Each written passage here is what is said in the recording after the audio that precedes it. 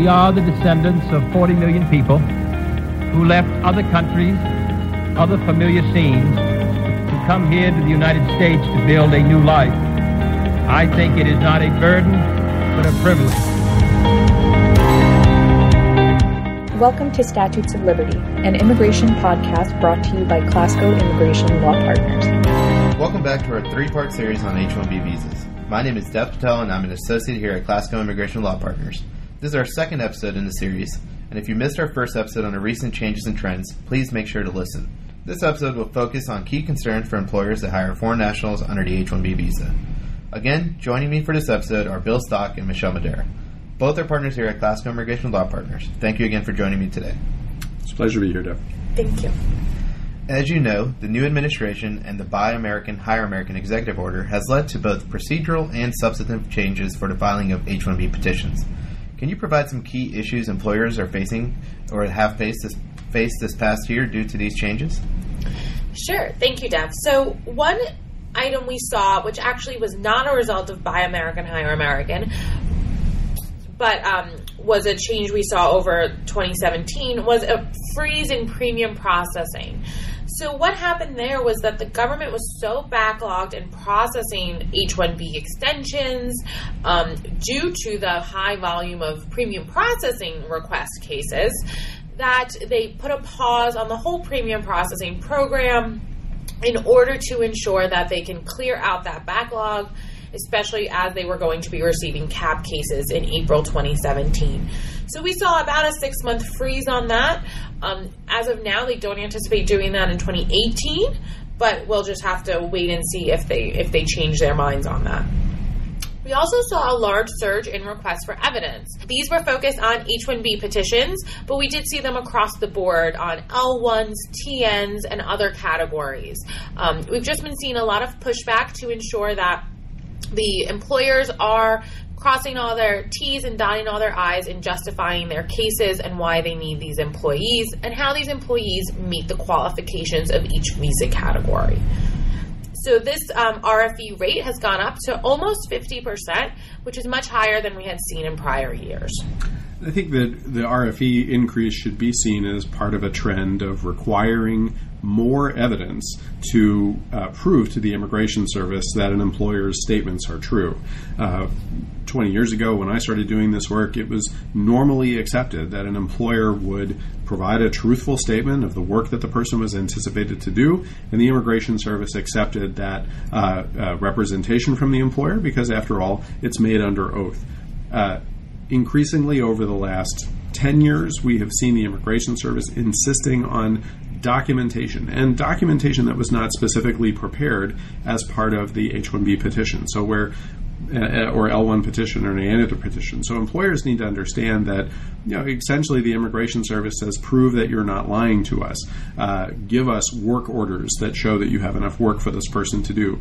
Give us the person's work product, perhaps, so that we can try and make some evaluation of whether their work requires a specific degree. And they've done this in a number of areas.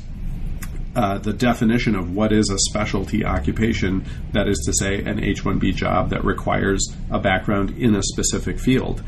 They've done it with the level of salary. Is an entry-level salary really appropriate for this worker, or is the worker entitled to a higher level of wage?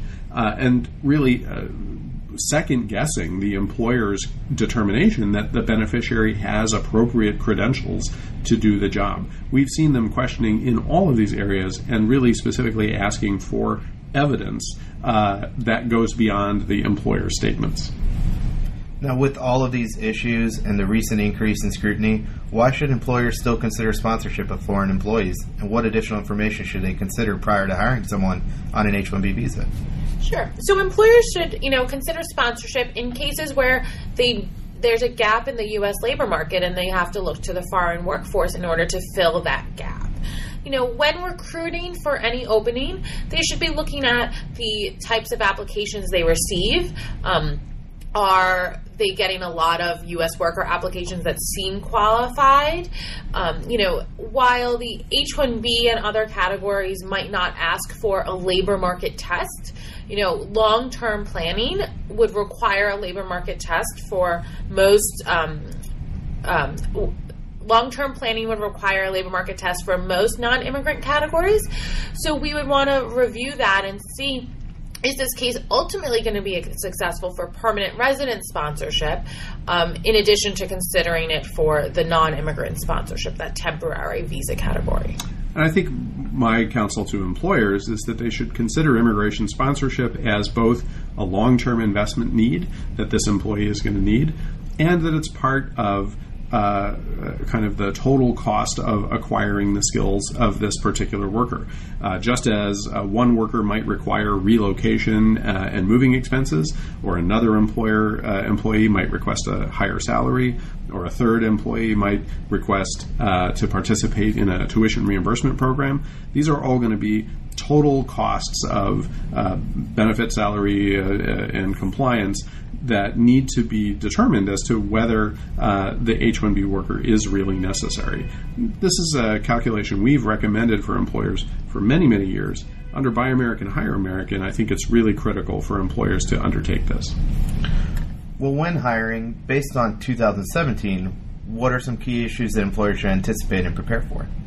Well, as I said before, I think the heightened scrutiny and the potential need to justify the employer's request for a non-immigrant worker as opposed to the theoretical possibility of a U.S. worker is going to be more and more important. And we've had some cases in which we've explicitly tried to address the Buy American, Hire American kind of idea by pointing out that the foreign national worker has key skills that are unavailable and that really will allow the employer to expand its business and hire other U.S. workers to support the non-immigrant worker, or that the non-immigrant worker's work is really key in providing analytical support or other kinds of support for the work of the existing U.S. workforce. So I think employers have to be prepared to justify their cases a lot more. They have to be prepared to reveal a lot more about their business in their filings, and they have to be prepared for the Immigration Service to kind of aggressively question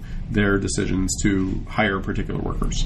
And with this higher rate of requests for evidence that we've been seeing, employers are also going to need to anticipate providing all of that evidence, as Bill mentioned, and also the time and labor that's going to go into gathering all of that documentation and putting it together. So, not only will there be obviously legal fees if you use outside counsel, but there will also be time spent by managers and HR people in gathering resumes of similar workers and other information that's necessary to respond to these requests for evidence. There's also going to be long delays in the adjudication period. As we see requests for evidence increase, the timing of the cases take longer. If you premium process a case, we used to get a decision in 15 days. Now, if they issue an RFE, you have 88 days to respond.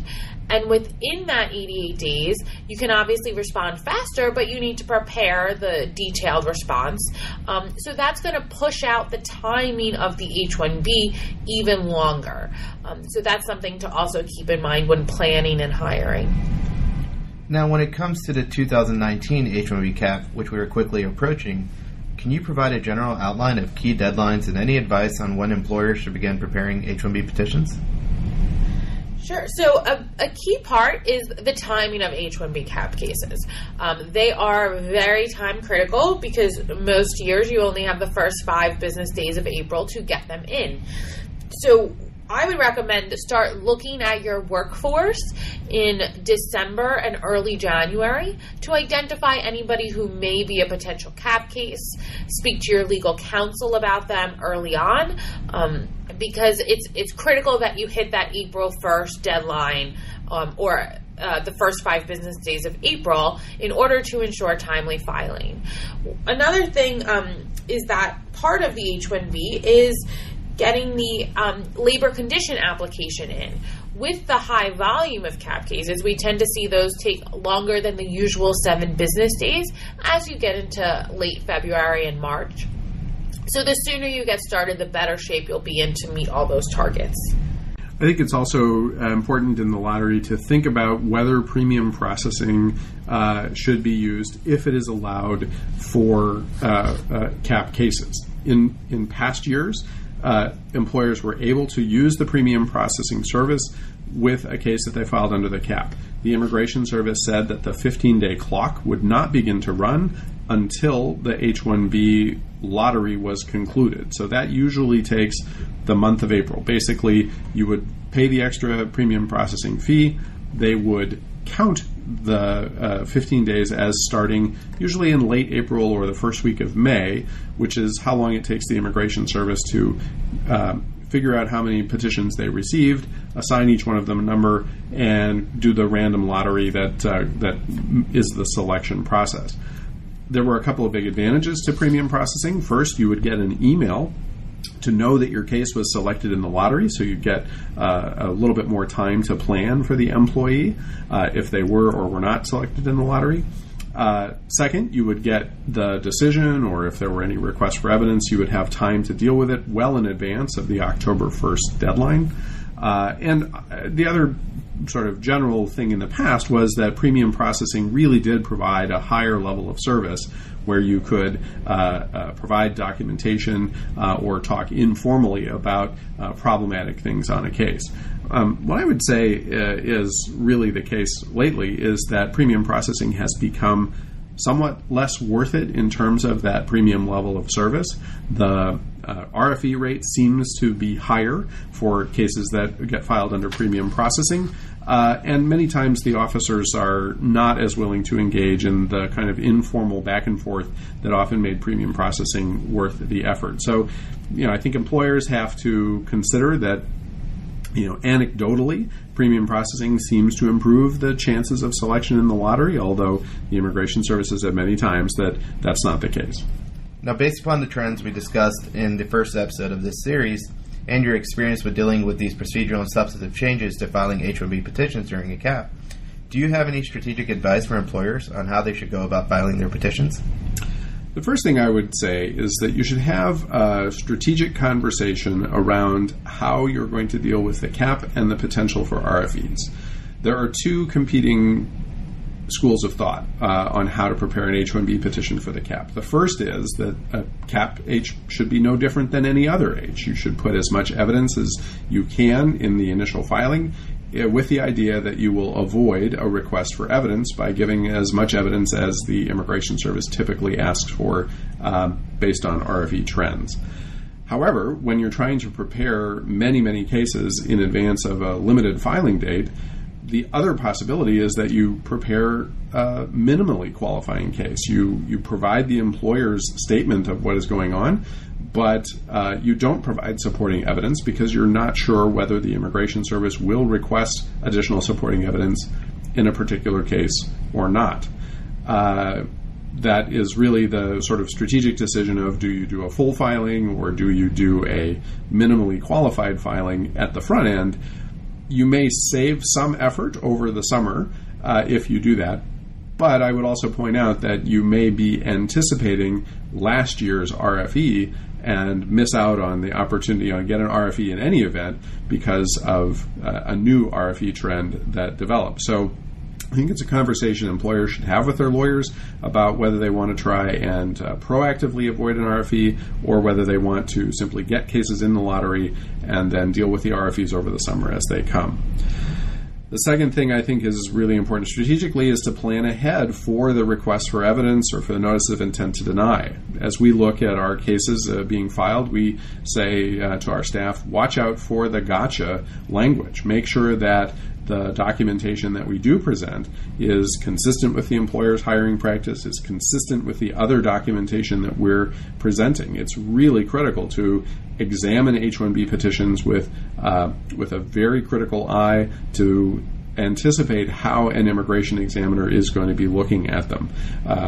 If there is an 80-page or 60-page statement of work that would be provided to show that there's enough specialty occupation work, you may have to read that entire document to make sure that there's no information that would contradict anything else you've said to the Immigration Service. I think that one of the third area that employers need to be aware of is wage levels are really going to be under scrutiny.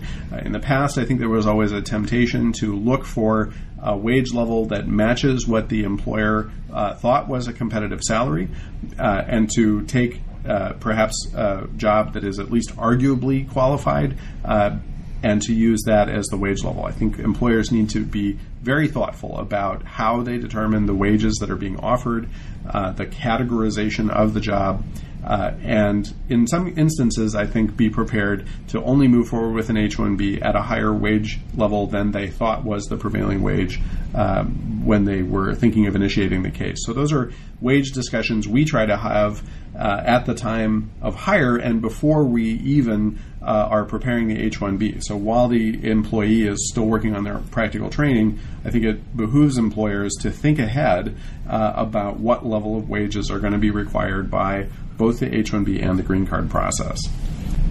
So another strategy to consider is filing multiple LCAs if the job would fit into arguably two different wage classifications, meaning the occupational classification that assigns the wage level. The thought process there would be that, we've seen some requests for evidence from the U.S. Immigration Service where they actually say, you've picked this category, and we actually believe that it's this other category. So provide us an LCA that gives you that category for this position prior to the date of filing. And that prior to the date of filing is the biggest issue, because usually most employers only file one LCA per H-1B, and you don't have that other LCA to fall back on. So for jobs where, you think it's borderline, that might be something to consider in order to cover all of your bases if that is a new, an up-and-coming RFE trend we see in 2018. Now, going back to employers being proactive in avoiding these RFEs for petitions, are there particular issues that you would recommend getting ahead of?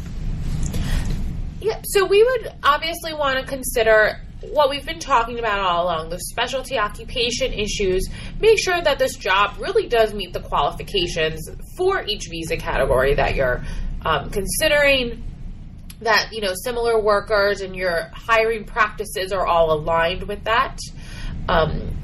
In order to ensure that you're kind of addressing these issues internally before it becomes an issue before the Immigration Service. So it seems like USCIS is making it very difficult for these H-1B petitions and for employers to hire foreign nationals. What advice would you give to employers going into this cap season? I think it's important for employers to understand that this administration, more than any administration in the past 25 years, is opposed not just to illegal immigration, but to every legal immigration program that is out there. That means that employers have to be prepared to justify and defend their use of foreign national workers, and so should be selective, that they should be using these folks when they are filling holes in the U.S. labor market. There are plenty of those out there. We've seen that in the healthcare field there's a shortage of therapy workers. We've seen that in the tech fields, as many as half of the graduates of tech programs are coming from overseas. So employers do need these workers, but they're going to have to be prepared to justify and defend their use of these workers in the current environment.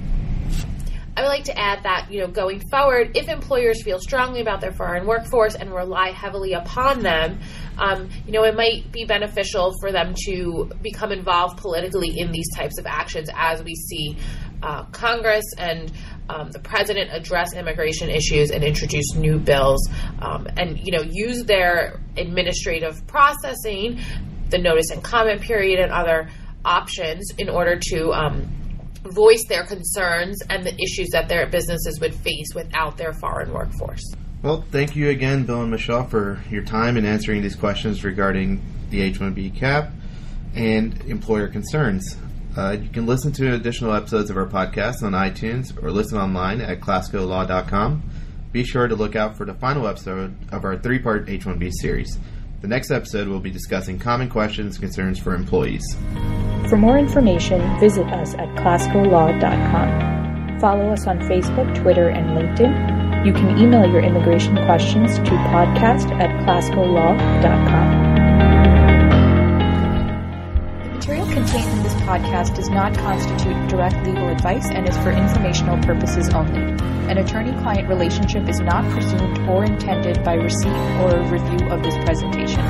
The information provided should never replace informed counsel when specific immigration-related guidance is needed. Bye.